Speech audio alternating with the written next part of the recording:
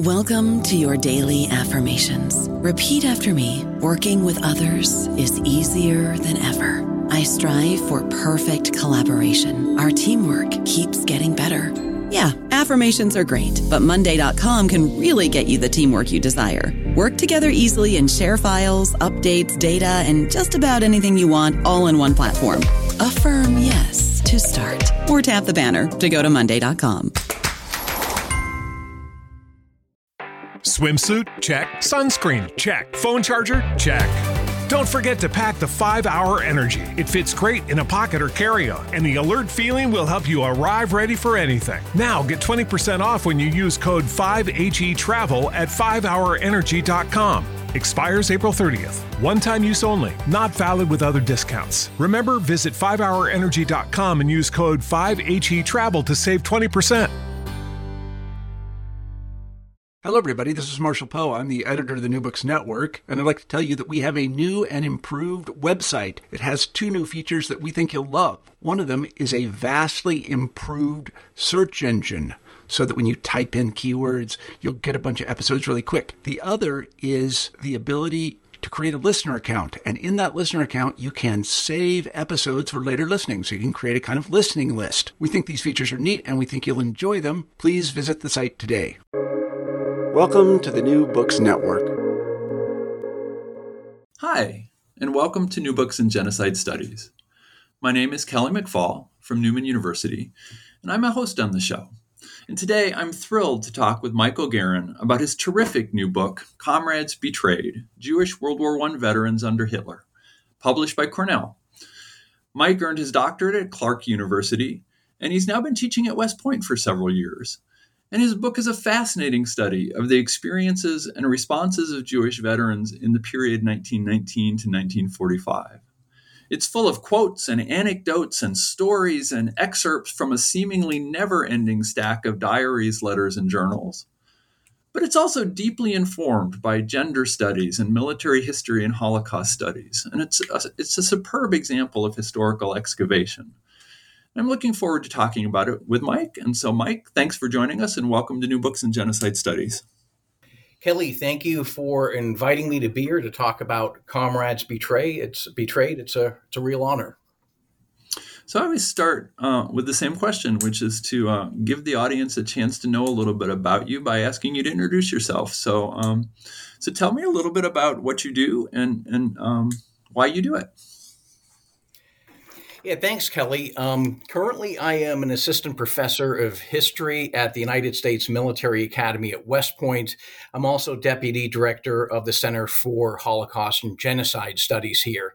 And this is for me. This is a good place for me to tell everybody that the views and opinions expressed by me here do not necessarily state or reflect those of the United States Military Academy. As you mentioned, I've been at West Point for a couple of years. I'm going on my 5th year here now. Prior to that, I was an adjunct professor at Boston University.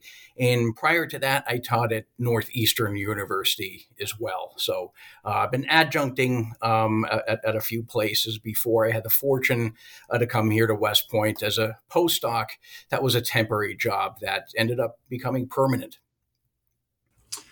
So I believe the center that you assist with is relatively new. Do you want to share something with the audience about what it does and what its purpose is? So the Center for Holocaust and Genocide Studies at West Point, it is new. It's been in existence for about 10 years now, and I'm exactly the second scholar working here. For the longest time, it was my boss, Dr. Fry, who headed the center. And what we do is we do more than just teach Holocaust and genocide studies courses. Our mission is to teach cadets about prevention. You know, we're in the business of preventing mass atrocities and genocides from occurring, or at least to reduce the risk of mass atrocity.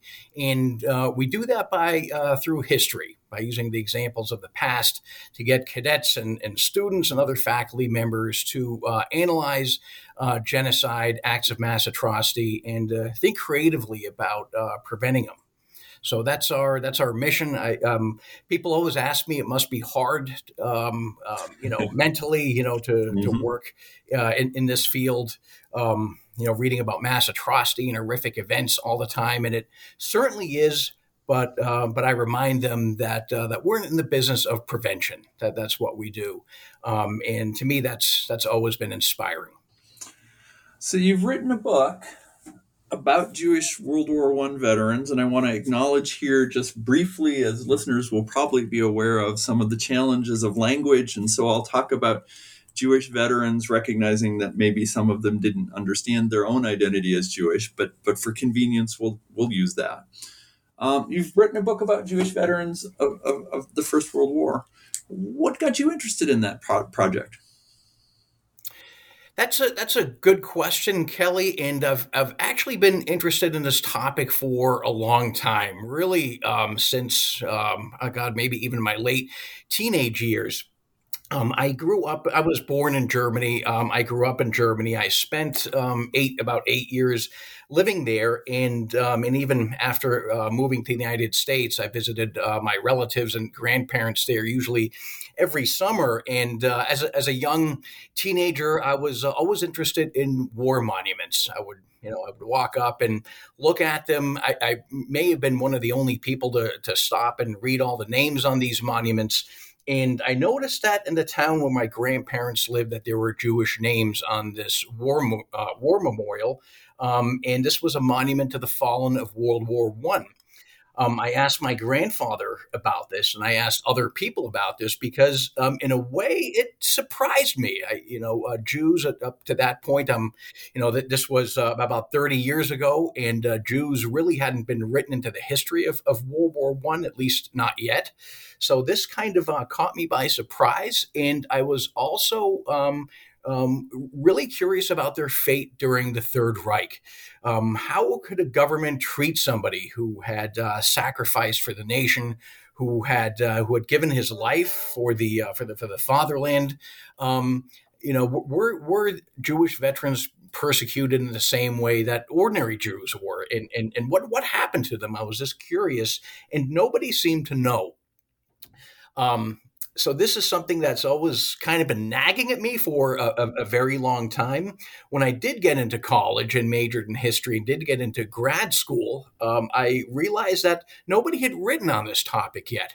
When I was speaking with my advisor, Thomas Kuhne, he suggested I focus on this issue because nobody had written about it. There had been no books written about Jewish veterans during the Nazi period. There were always mentioned almost in passing in many of the really good histories of the Holocaust, and there's so many of them out there, but they were largely subsumed in this greater narrative of Jewish suffering, rather than being examined very deliberately. So this interested me. And about the same time, I came across a photograph that you'll see on the cover of my book. This is a photograph of Richard Stern, who was who lived in Cologne. He was a business owner in Cologne, and he was protesting the Nazis picketing his storefront on April 1st, 1933, during the April boycott. And this is the only photograph we have of Jewish veterans using self-assertion, kind of demonstrating against these Nazi measures. And a couple of things, this photograph's on the cover of my book, the actual photos on the inside of it. And a couple of things struck me about this right away. I mean, first off, in this photograph, you see two of the most recognizable symbols in German history, the Iron Cross and the swastika. And in this case, it's almost like they're in conflict with each other, in opposition to each other. And I thought that was interesting. And here you see in the photo, you see Stern, who is a World War I veteran, a so-called Frontkämpfer. This was a German word for frontline veteran. Literally translated, it means frontline fighter. And this was an exalted status in Germany, and especially during the Third Reich. And a stormtrooper, a much younger stormtrooper, almost a pubescent stormtrooper, is standing next to him, and the tension in that photograph is, it's almost palpable. This tension here, And the power here was Stern, was Stan. His confidence and his poise, it exemplifies his higher status, and it almost diminishes this Nazi stormtrooper who seems to be very, very uncomfortable. And so I've never seen a photograph like this where the Holocaust perpetrator is diminished like this by the victim. Those two things, just a long-standing interest, and this photograph that I've looked at, we see it. I think it's become common in the last couple of years, but it really intrigued me, and I wanted to know more. And there hadn't anything been written on it, so that's where the journey began. Yeah, the photo is striking, and so is the narrative you used to begin the introduction. So to frame the book, I wonder if you could tell listeners a little bit about who Julius Katzmann was and why you chose his story to start your book. Yeah, so the book starts with the story of Julius Katzmann, and he was a business owner in the town of Würzburg, which is a medium-sized town in Franconia, which is a part of Bavaria today. And he was the owner of a very successful textile business in Würzburg. Katzmann, he was an acculturated Jew. He considered himself German first and Jewish second. He considered himself a Jewish citizen of Germany. And in 1914, he volunteered to fight in World War I along with his brother. Like many young men at this time, he volunteered, thinking that the war would be over by Christmas and that he'd miss out on it. So he was enthusiastic about being able to serve in the army during the war. And he ended up serving 4 years on the Western Front, where he was wounded. He was awarded the Iron Cross Second Class and the Iron Cross First Class. And before the war was over, he was given a field commission. He was promoted into the officer ranks. He returned home from the war. He was highly decorated. He was a former officer. In Würzburg in 1918, it was one of the places in Germany, next to Berlin, next to Munich, next to several other towns where there was a communist insurrection. And in April 1919, the Spartacists, this was a Marxist organization. They briefly took control of the town and the town hall for about 3 days. Katzmann was one of the men who volunteered for the citizens militia, the Einwohnerwehr, and helped to put down this communist insurrection. So these things in and of themselves, they aren't really that remarkable. Many Jews, they did volunteer to fight in World War I. Many of them came back with medals and as officers. What is remarkable is that up until 1938, until the eve of Kristallnacht, Katzmann's business was still largely intact.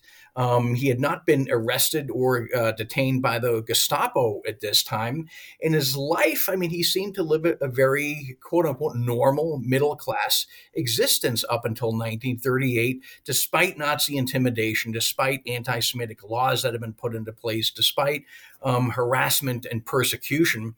And I found this remarkable because it kind of challenged this narrative that many histories of the Holocaust follow. That this narrative of Jewish powerlessness, this story of Jews encountering a social death and being neighborless by 1935, not having friends and neighbors left, and kind of being outcast in their society. This wasn't Julius Katzmann's story. His business was successful. He still had a large circle of non-Jewish friends, including several officers, Wehrmacht officers, who were garrisoned in Würzburg. This was a garrison town. So I found this remarkable in and of itself. Like many Jewish men, Katzmann, he was arrested on the night of 9 and 10 November, Kristallnacht. And he was deported to Buchenwald along with thousands of other Jewish men. What happened though was really nothing short of remarkable. The employees working for his textile business, they got together and they sent a letter. They sent several letters actually, but one of them went to the Reichschancellery in Berlin. It was addressed to Hitler. And in this letter, they asked that Katzmann be released from custody and set free. And among the reasons they gave for that was his World War I record, the fact that he was a former officer, that he had earned an Iron Cross, he had been wounded in action, and because of this, he had quote unquote proven his Germanness. And this would be a phrase I would see again and again later on. This notion that serving your country, that fighting in the war would prove one's Germanness is something that says a lot about the status of the military, masculinity, and service and war and national identity. But this letter was sent to the Reichschancellery. There were other letters also sent to other government ministers. It was in his Gestapo file in Würzburg, which I was able to read. And this letter was signed by 25 of Katzmann's employees. Several of these employees were Nazi party members. At least one was also an SS member. So I have never seen anything like this before during Kristallnacht, any kind of collective action, any kind of collective response from the German public in support of a Jewish person who had been arrested. This is the only time I've seen this again. Later on, about a year later, after I was finished in Würzburg reading through Gestapo files like this one, I was at the Holocaust Museum in D.C. as a fellow, and through the International Tracing Service, I found a fragment of a memo that had been sent to Munich. In that fragment of documents, there was this letter, the same letter, had also been sent to Franz Ritter von Epp, who was the governor general of Bavaria at the time, a very high-ranking Nazi. He was also a notorious Freikorps leader, and he also received a copy of this letter. So we don't know exactly what happened next, but a day or two after these letters were received, a day or two after, there was some back and forth between Gestapo offices about what to do. Katzmann was released from Buchenwald and allowed to return home. So this was an example of a successful intervention, and it shows, it was as an example that Jewish men that were not powerless. They had the means to use the record of serving in the war, this record of military service, to overturn their status as quote unquote Jews, and exert some agency during the Third Reich. Yeah, that's a remarkable story, and it frames many of the themes that you talk about in the book. And so let's start to unpack some of those. And you start with World War I. And I guess I'd start by asking you, is there, or was there, as you were preparing this book, kind of a traditional or received historical understanding of the experience of Jewish soldiers and their responses to that experience in World War I? And how does your narrative differ from that?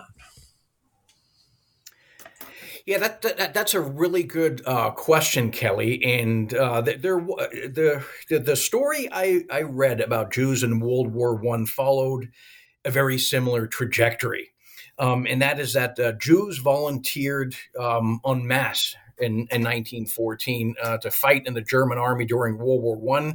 Jewish community leaders they wholeheartedly supported the German war effort.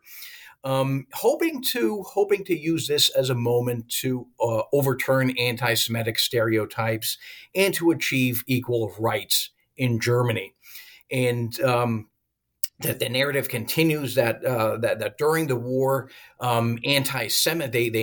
Jewish soldiers encountered anti-Semitism in the army. They encountered anti-Semitism in the trenches. Evidence for this being the so-called Judenzählung, the infamous Jew count.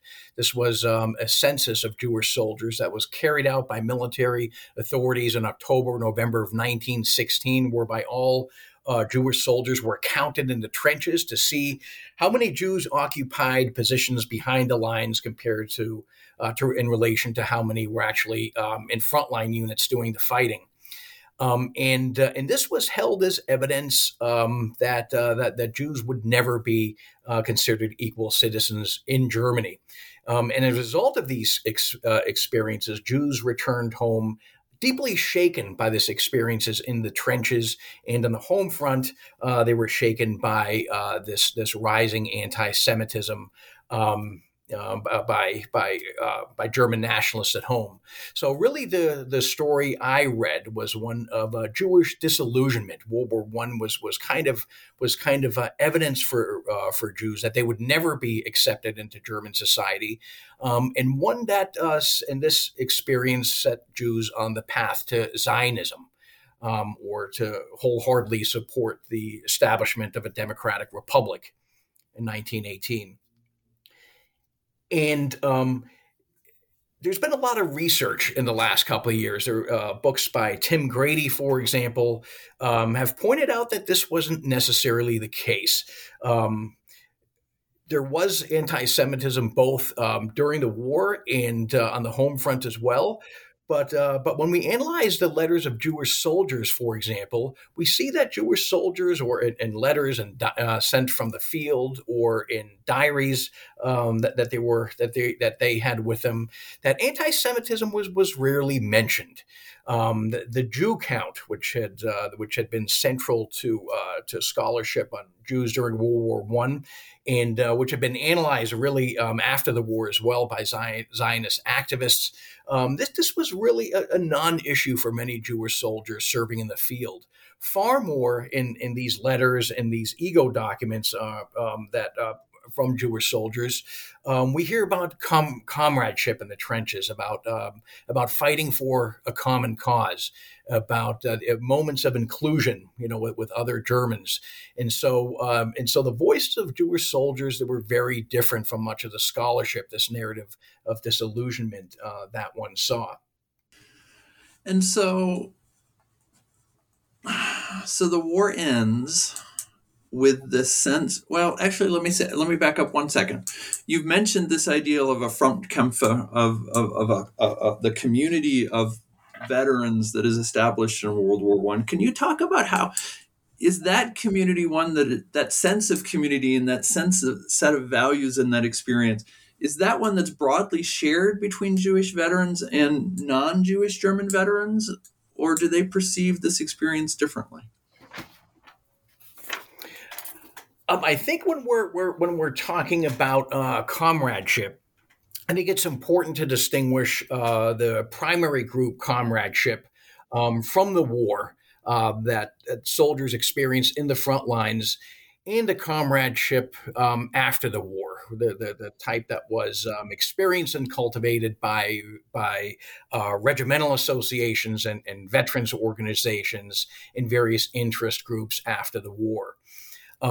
Very much so at the front lines. Again, if we read Jewish letters and diaries from the time, it's important to know that Jewish soldiers did encounter anti-Semitism throughout the war, and literally they encountered it everywhere. It was in the barracks, it was in the trenches, it was a fact of everyday life for Jewish soldiers, and accusations that Jewish soldiers were avoiding frontline combat. This was really the main thrust behind the Jew count. These allegations that Jews weren't dying in the same numbers as real Germans, right?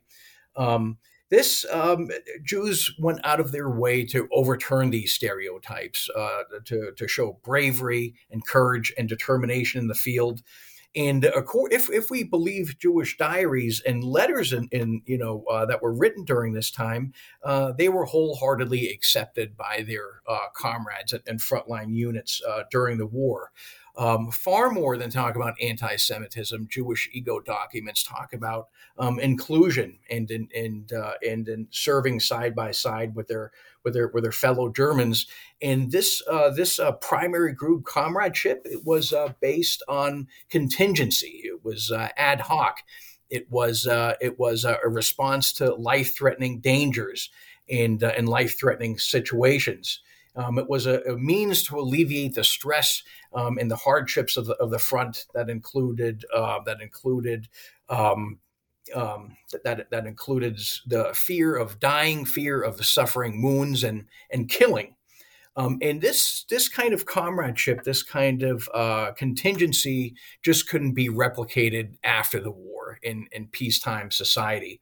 I think after the war, comradeship far more became about memories of that conflict, and it was infused with politics in many cases. And we see this kind of happening today after our withdrawal from Afghanistan. Right, there was already a lot of talk about what went wrong.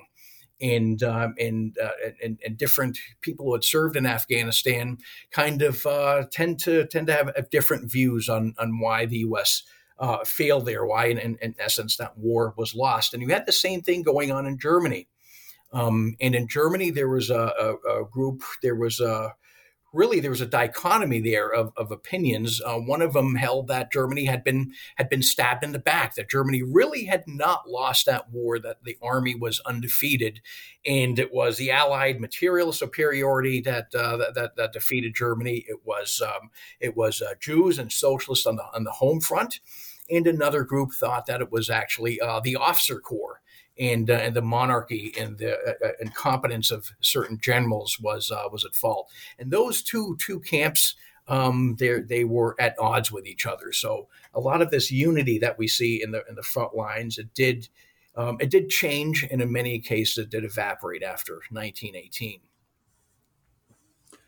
You spend you do a lot in that chapter with veterans organizations. So can you maybe sketch out a little bit what kind of veterans organizations existed nationally or locally, and what did they do, and how did Jewish veterans participate in them?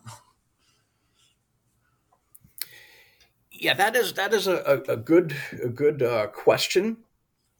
And you're right. After the war, there were literally thousands of veterans organizations throughout Germany. Some of the largest ones I just referred to. One of them was the Stahlhelm, which was a right-wing nationalist veterans organization, and the Stahlhelm, it was probably the most influential veterans organization during the 1920s because it really shaped a lot of nationalist discourses and memories of the war. And this was really a memory of the war that was really grounded in this notion that Germany had been betrayed, that it wasn't the army's fault that they had lost the war. It was the politicians on the home front, socialists and Jews, who had undermined Germany's war effort. This was one of the largest organizations, and it also passed an Aryan paragraph in 1924, which banned Jewish membership, which was an interesting case in and of itself. Jewish veterans, they actually formed their own organization immediately after the war, largely as a response to rising anti-Semitism, and usually as a means, as an interest group to counter these accusations that were already surfacing that Jews had been cowardly, that they had been traitors and war profiteers. This veterans organization was the Reichsbund Jüdischer Frontsoldaten, the Reich Association of World War I veterans, of Jewish frontline World War I veterans. And the interesting thing about this association is that it adopted many of the nationalist narratives that were also being propagated by the Stahlhelm. It also in its newsletters and in its speeches, in its gatherings, it also pushed this narrative of the undefeated army, which was so central to the stab in the back narrative. This idea that the German army really wasn't responsible for Germany's defeat; it was Allied military superiority. It was industrialists. It was a lot of things, but the army itself was undefeated. And interestingly enough, it had at times, I mean, depending on location in Germany and depending on the time period, it also had an ambiguous relationship with the Stahlhelm. In some towns and regions in Germany, these two organizations worked together. They attended the same reunions. They worked on the same commemoration projects. They collaborated on outings and things like that. So it was really interesting that the Jewish organization was really also adopting this very pro-German, pro-nationalist memory of World War I. One of the other big organizations was the Reichsbanner, which was a socialist veterans organization. It was actually the largest veterans organization in Nazi Germany. And the interesting thing is that the RJF, this is the Jewish Association of War Veterans, they really didn't want to be seen as being too close to the socialists. Right? I mean, if people are accusing Jews of being traitors and cowards and not being sufficiently patriotic, not being sufficiently invested in Germany's cause in World War I, one doesn't want to necessarily cavort with socialists. And so there is a tension between the Jewish organization and the Reichsbanner that was never entirely overcome. That was on the national level. And there were, again, as mentioned before, there were tensions between these big organizations, these nationally based organizations. On a much lower level, in small towns in Germany, you also had regimental associations. And these were unique to Germany in a number of ways, mainly because of the recruiting practices of the German military.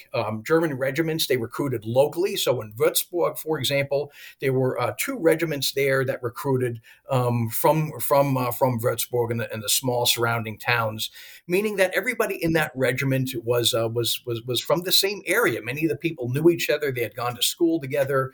They had seen each other in town. After the war, these regimental associations, they were populated, again, with people who had served in the same regiment. So it wasn't unusual for 2 people in the same veterans group to have actually served in the same unit during the war.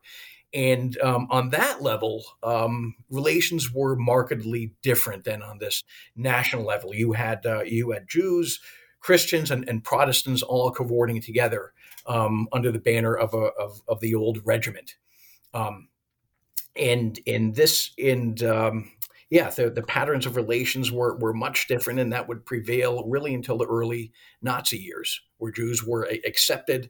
They would have synagogue services during veterans gathering when the regiment got together, alongside church services.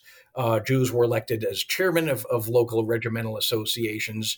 And if you look at the membership of local regimental associations, you'll find that many of the members held concurrent memberships in nationalist or socialist organizations as well. It was a gathering place of a lot of different backgrounds.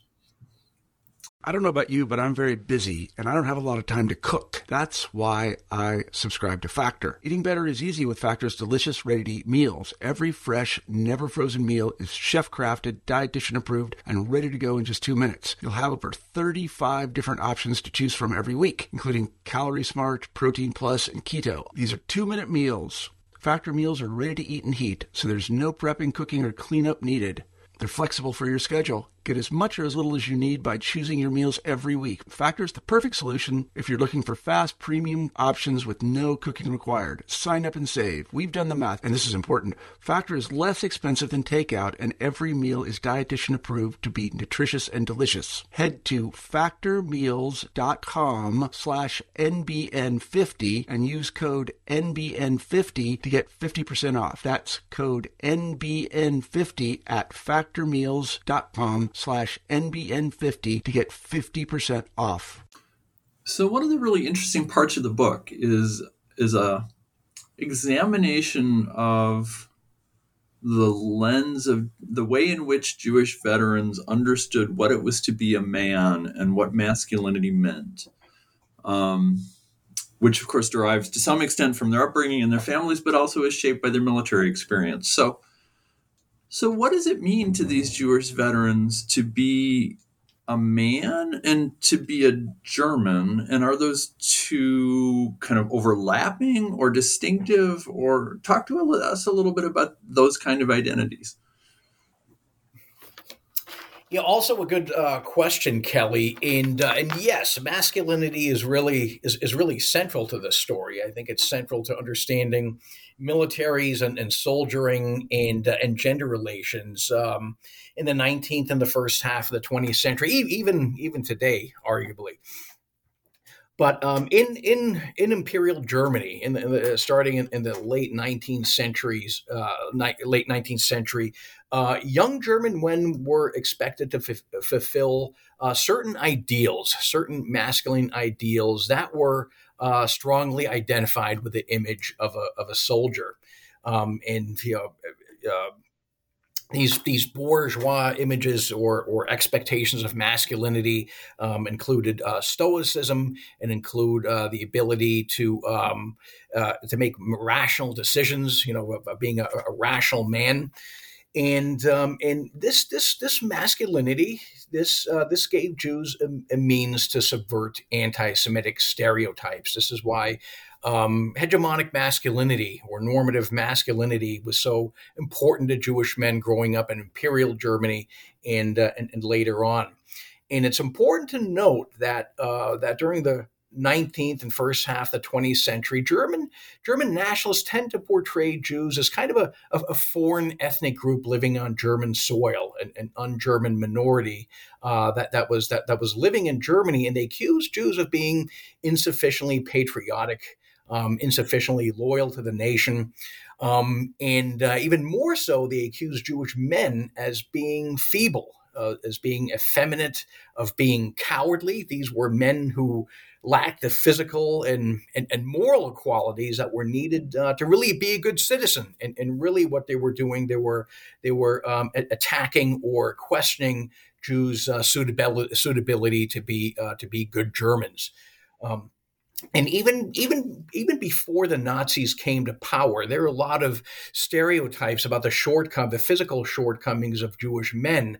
They were portrayed as being selfish, as deceitful, as dishonorable, as unmanly, and more importantly, they were portrayed as being unwilling to risk their lives for the fatherland, right?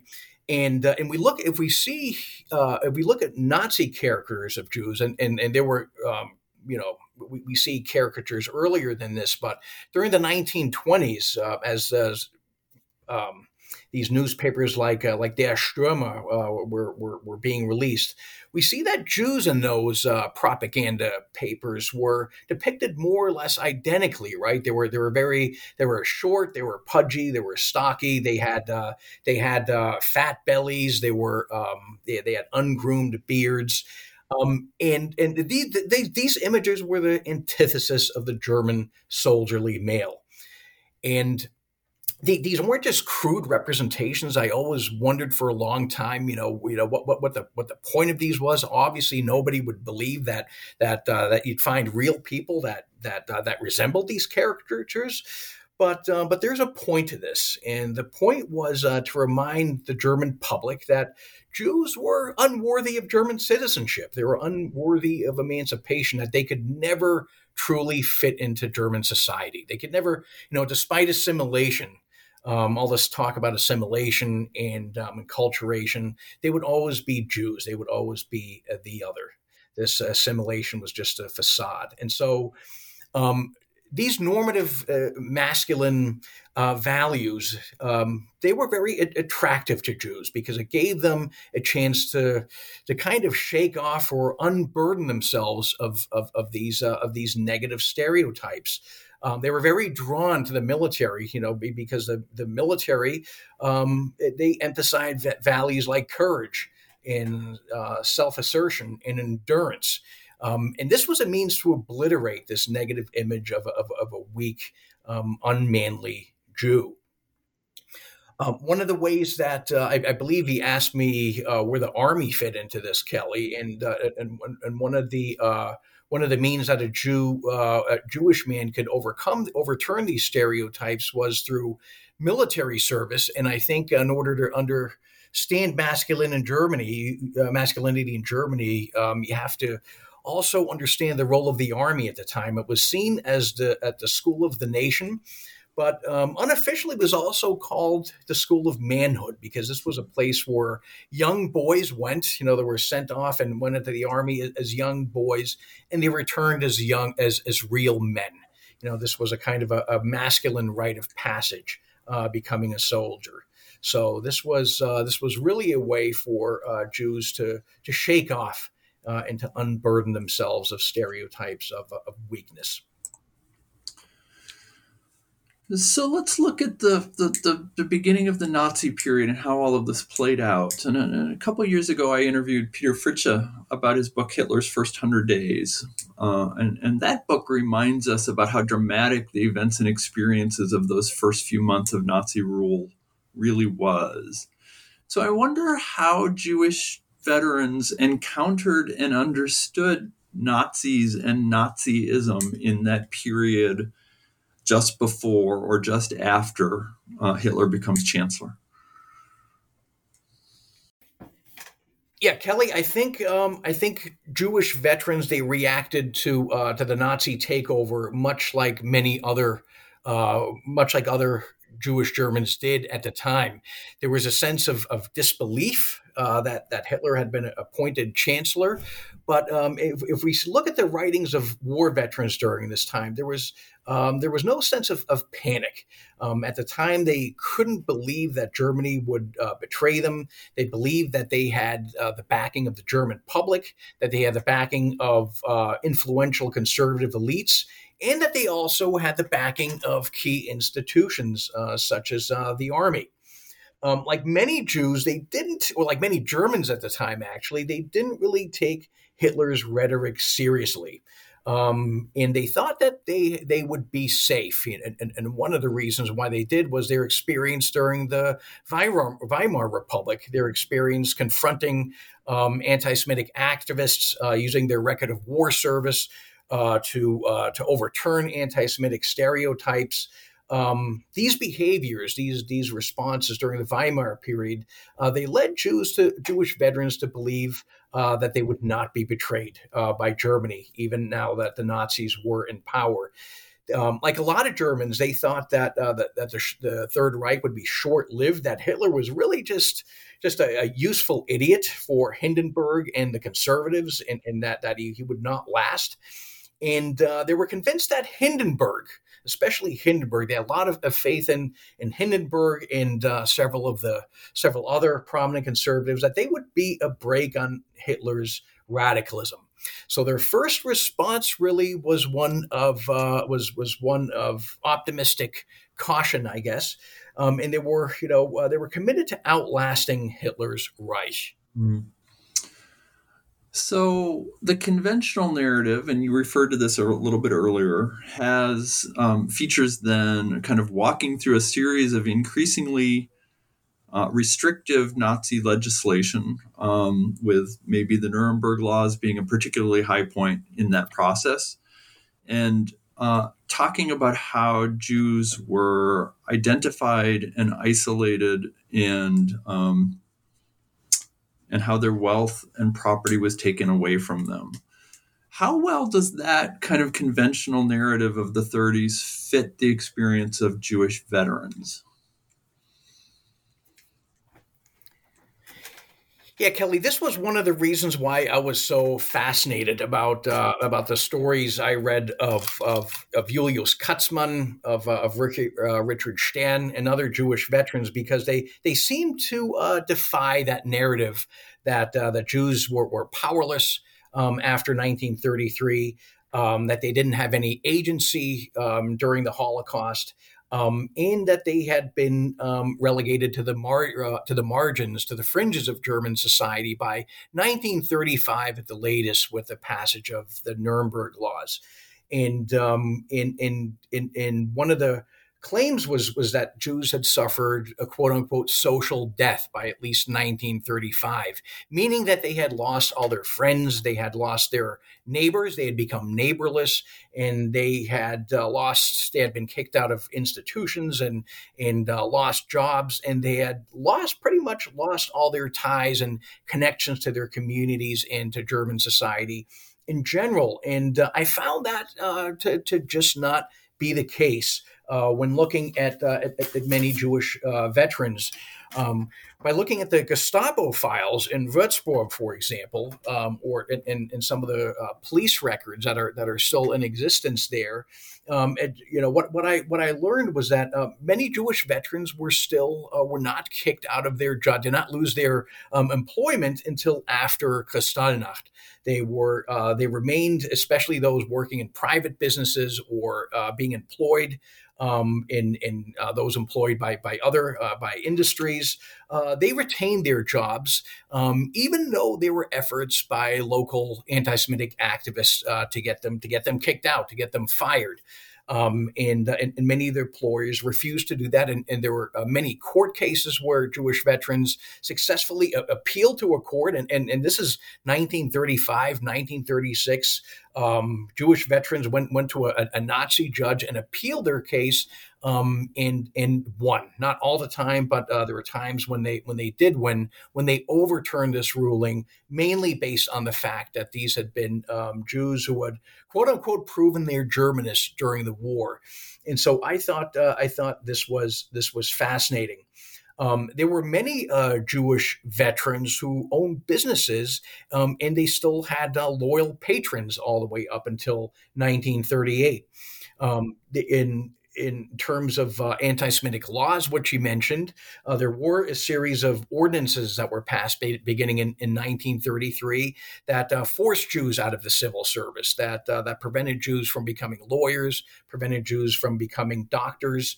And from the very beginning, Jewish veterans opposed and challenged these measures, and they found their supporter, their mouthpiece, in people like Hindenburg and other senior conservatives that were in the government and the army at the time. Hindenburg famously, as a result of the petitions and letters he was getting from Jewish veterans and from war widows, he ordered Hitler, in no uncertain terms, he ordered Hitler to exempt Jewish veterans, Jewish former soldiers, from these anti-Semitic laws that were being passed in the 1930s.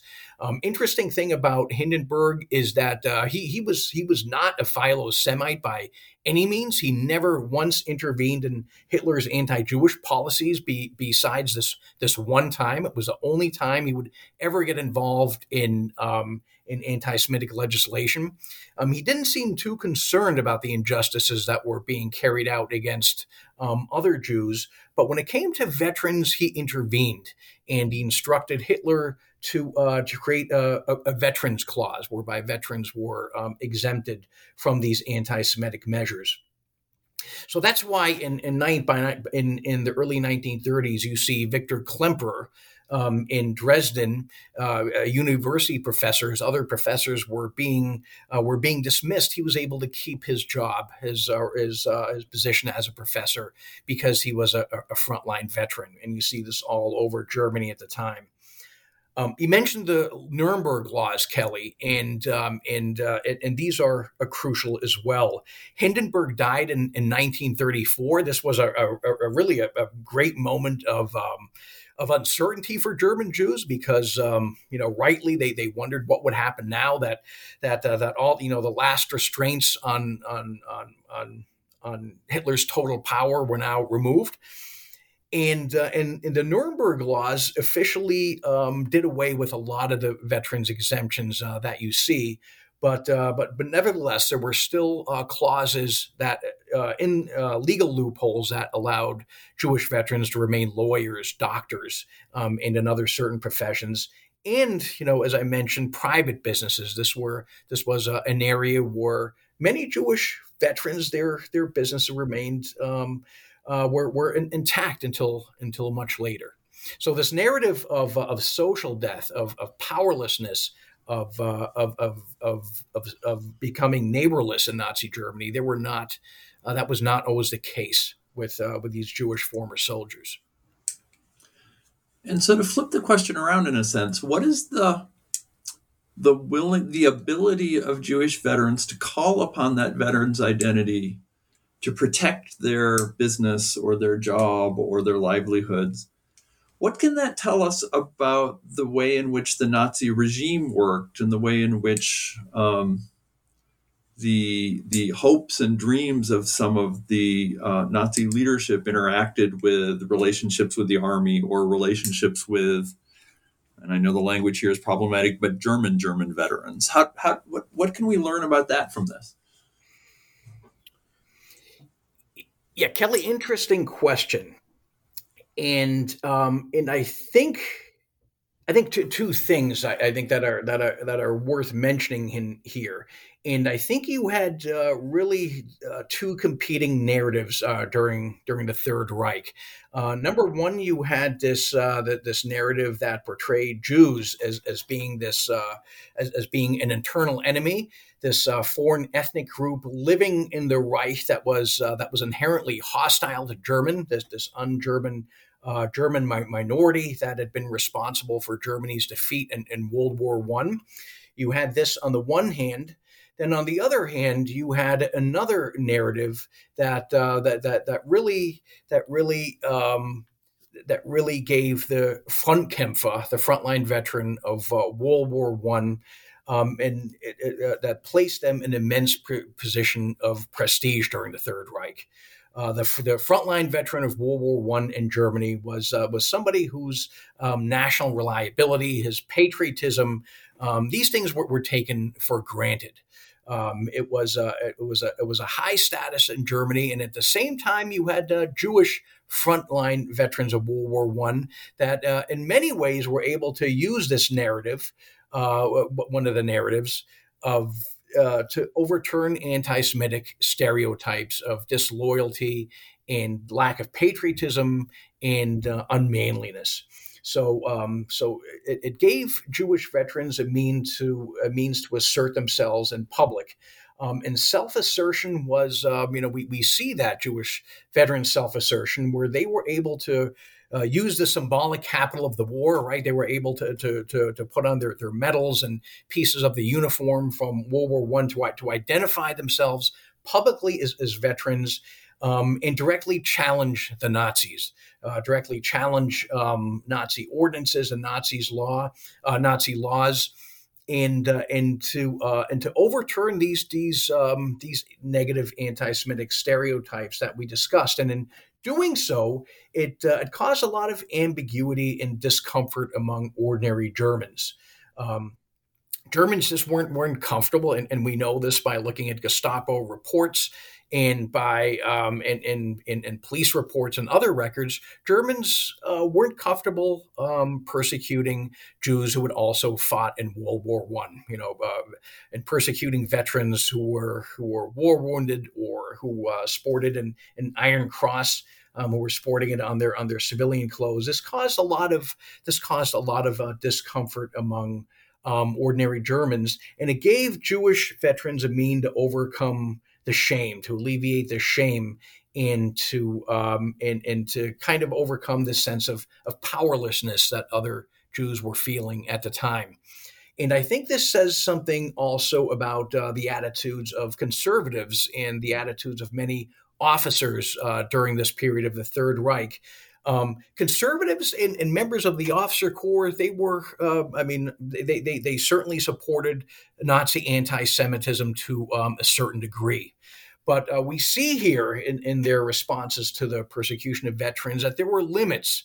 They did not share this unlimited anti-Semitism of the Nazi Party. This stopped when they were talking when the target of anti-Semitic action was a Jewish veteran who had served in the same unit as them or had proven their Germanness at the front lines. And so many we see this in many cases. Many army officers, or even I want to call them quote unquote moderate members of the Nazi Party. Many of them would make exceptions for Jewish veterans, and ironically, you would see during the Holocaust after 1941. As many of these same people were feverishly working to murder Jews to put the final solution into practice, at the same time, they're saving certain individuals, such as war veterans, from being murdered. So this is an interesting dynamic you see going on here. And again, I think it shows the limits of anti-Semitism that Germans were willing to accept. Yeah, so there's lots to say about the experience from the period 41 to 45, and our time is drawing a little short. So I would point listeners to the book itself, but I would ask a couple questions about that. One is, or they're related, I guess, which is how does their status as veterans shape the kind of roles they were able to adopt after Jewish veterans were deported? And how do Jewish veterans, see their military and combat experience relating to the challenge of living in a concentration camp or ghetto? Mm-hmm. I think in general, when we look at the experience of Jewish veterans in camps, beginning with after Kristallnacht, where they were deported to Dachau, Buchenwald, and Sachsenhausen right after the pogrom, all the way to 1941, as Jewish War I veterans were included in the deportations to Łódź, to the ghettos in Eastern Europe, and later Auschwitz and Theresienstadt. When reading Jewish accounts of these experiences, at first it seems, it's clear that they experienced the same brutality, that they experienced the same humiliations and deprivations as all other Jews. But after reading a lot of these, a number of things stand out. And first is that their military experience, their experience of going through basic training, of fighting in the war, of soldiering, it enabled them to adapt to the camp much easier than those Jews who had not served in the military. They weren't as intimidated by the SS guards. They're used to the military commands and the drill. They were used to living in very tight quarters and to have poor small bathrooms and lack of sanitation. These aren't things that really shocked them. They had endured that before, so they were certainly able to adapt to the shock of landing in a concentration camp and adapting to these realities. We also see something else here, and in a way, I think for many, if not most, Jewish veterans, they saw incarceration in the camps as kind of an endurance test. And what I mean by that is that they were determined to overcome the hardships, to endure this brutality that was meted out by the SS guards, and not to let the Nazis deprive them of their honor. And they talk about this a lot. There was a very valuable trove of documents at Harvard University. About 230 testimonies were collected in 1940 as part of an essay contest. And what makes this interesting is that many of those 230 authors of these pieces, they had been incarcerated during Kristallnacht, so their memories are relatively fresh. They still don't know about the Holocaust, about what's going to come next. But if we read those, if we read these testimonies, we see that they were determined not to let the SS deprive them of their status. They were determined to show the SS that they were real men, that they were not cowards. Again, they were overturning, attempting to obliterate these anti-Semitic stereotypes, right? And even more than that, they saw themselves as a kind of masculine role models during their incarceration at the camp. They tended to corral the other younger Jews and kind of stiffen their backs. They saw themselves as father figures for many of the other prisoners.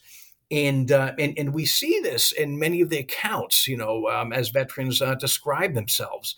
They describe themselves as being much tougher, much more adaptable to the camp than other inmates.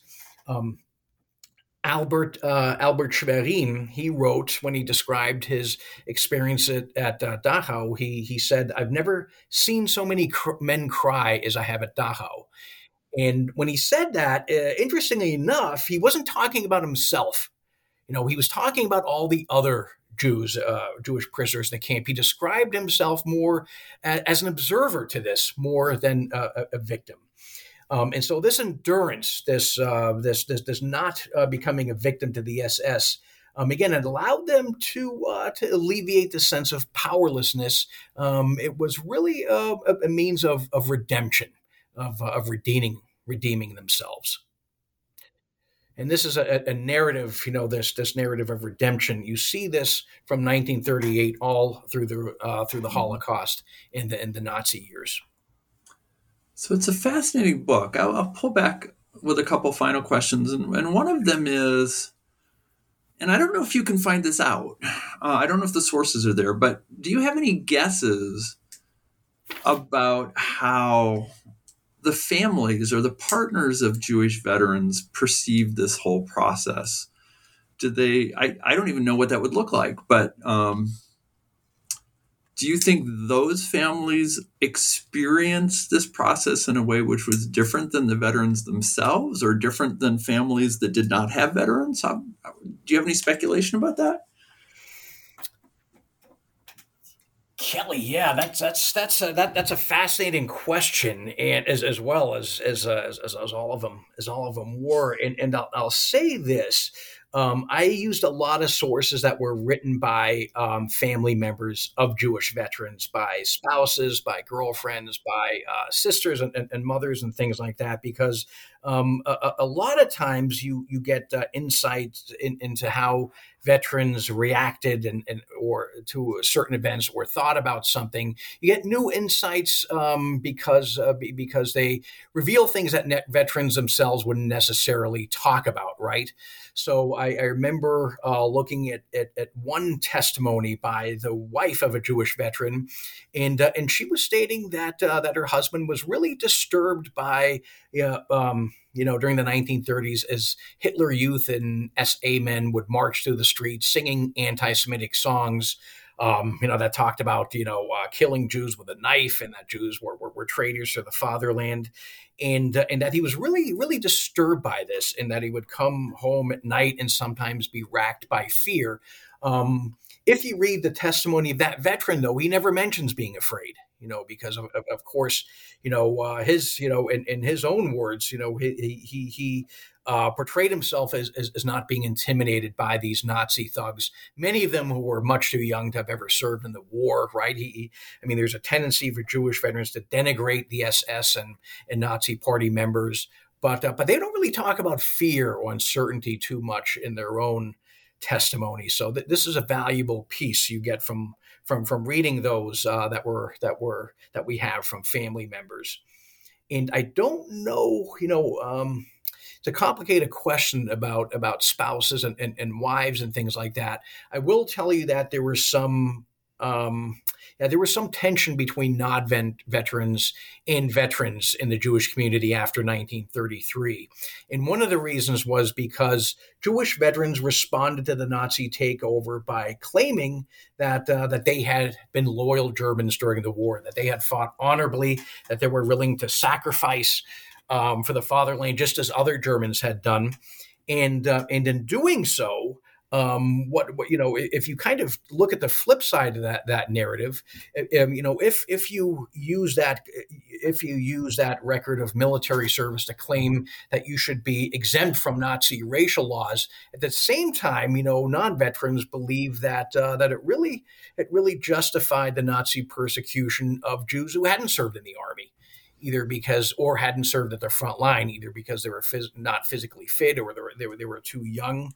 So for this reason, there was some tension there between non-veterans and veterans.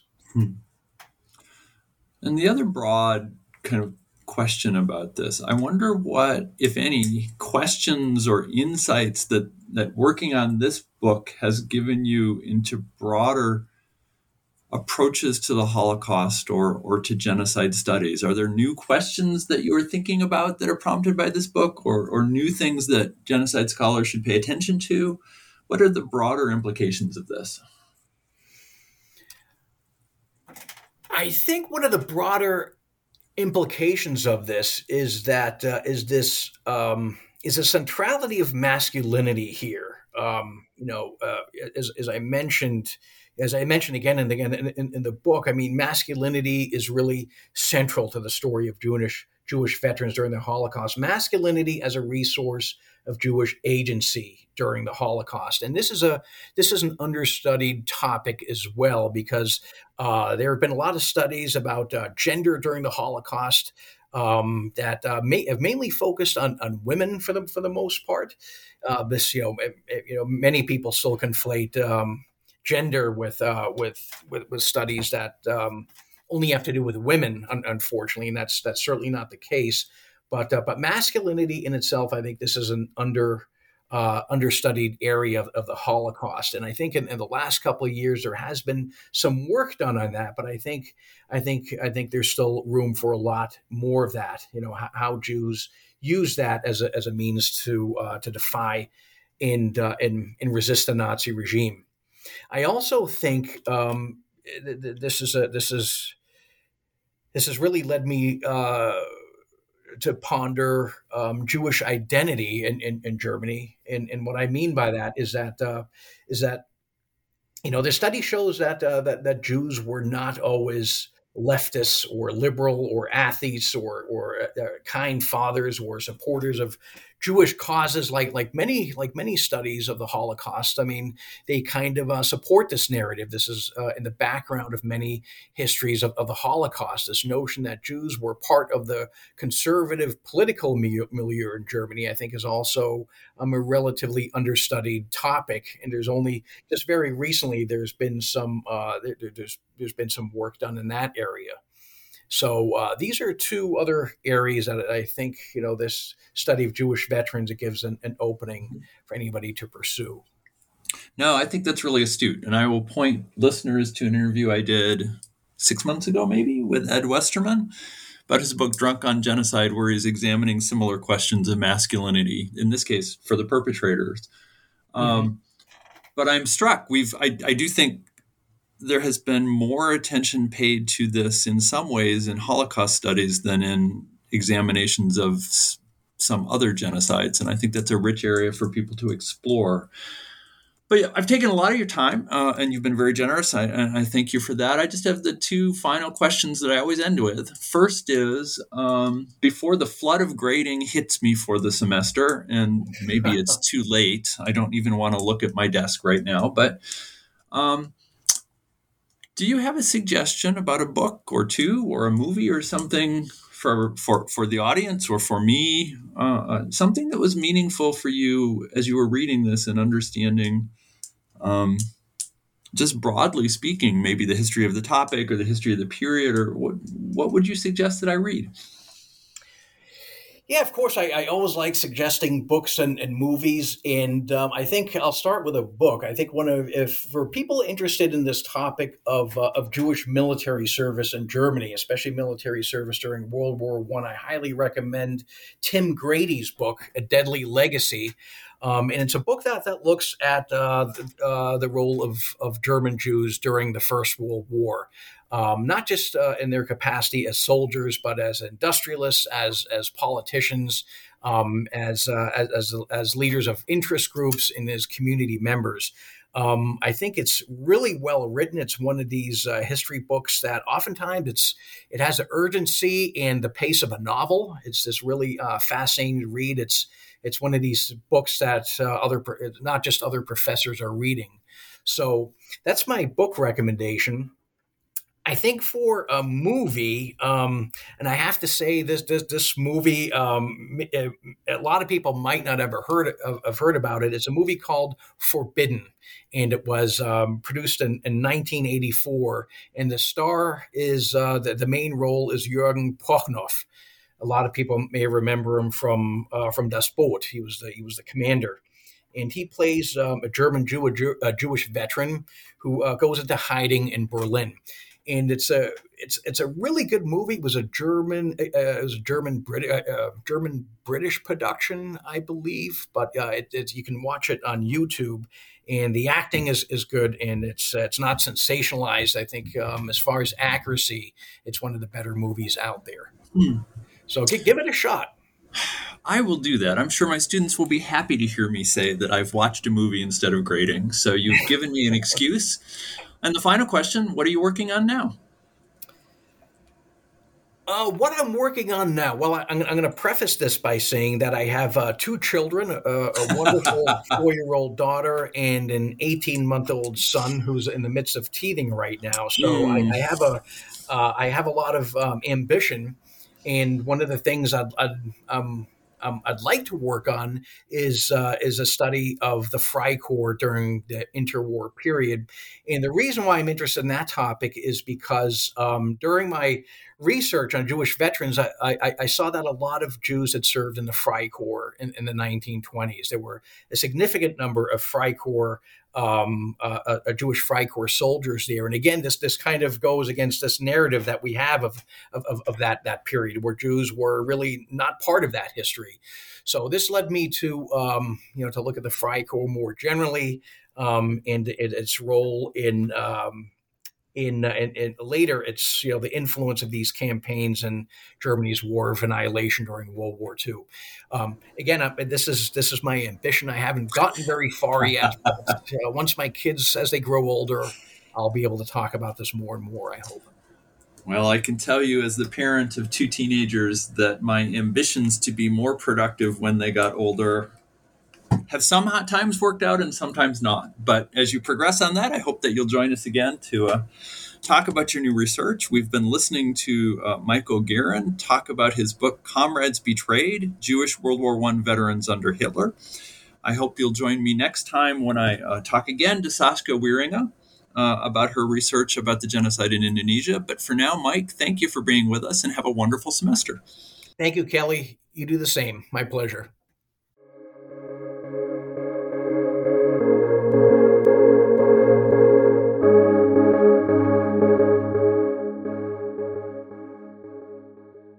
Hello, it is Ryan, and we could all use an extra bright spot in our day, couldn't we? Just to make up for things like sitting in traffic, doing the dishes, counting your steps, all the mundane stuff. That is why I'm such a big fan of Chumba Casino. Chumba Casino has all your favorite social casino-style games that you can play for free anytime, anywhere with daily bonuses. That should brighten your day a little. Actually, a lot. So sign up now at ChumbaCasino.com. That's ChumbaCasino.com. No purchase necessary. VGW Group. Void where prohibited by law. See terms and conditions. 18+.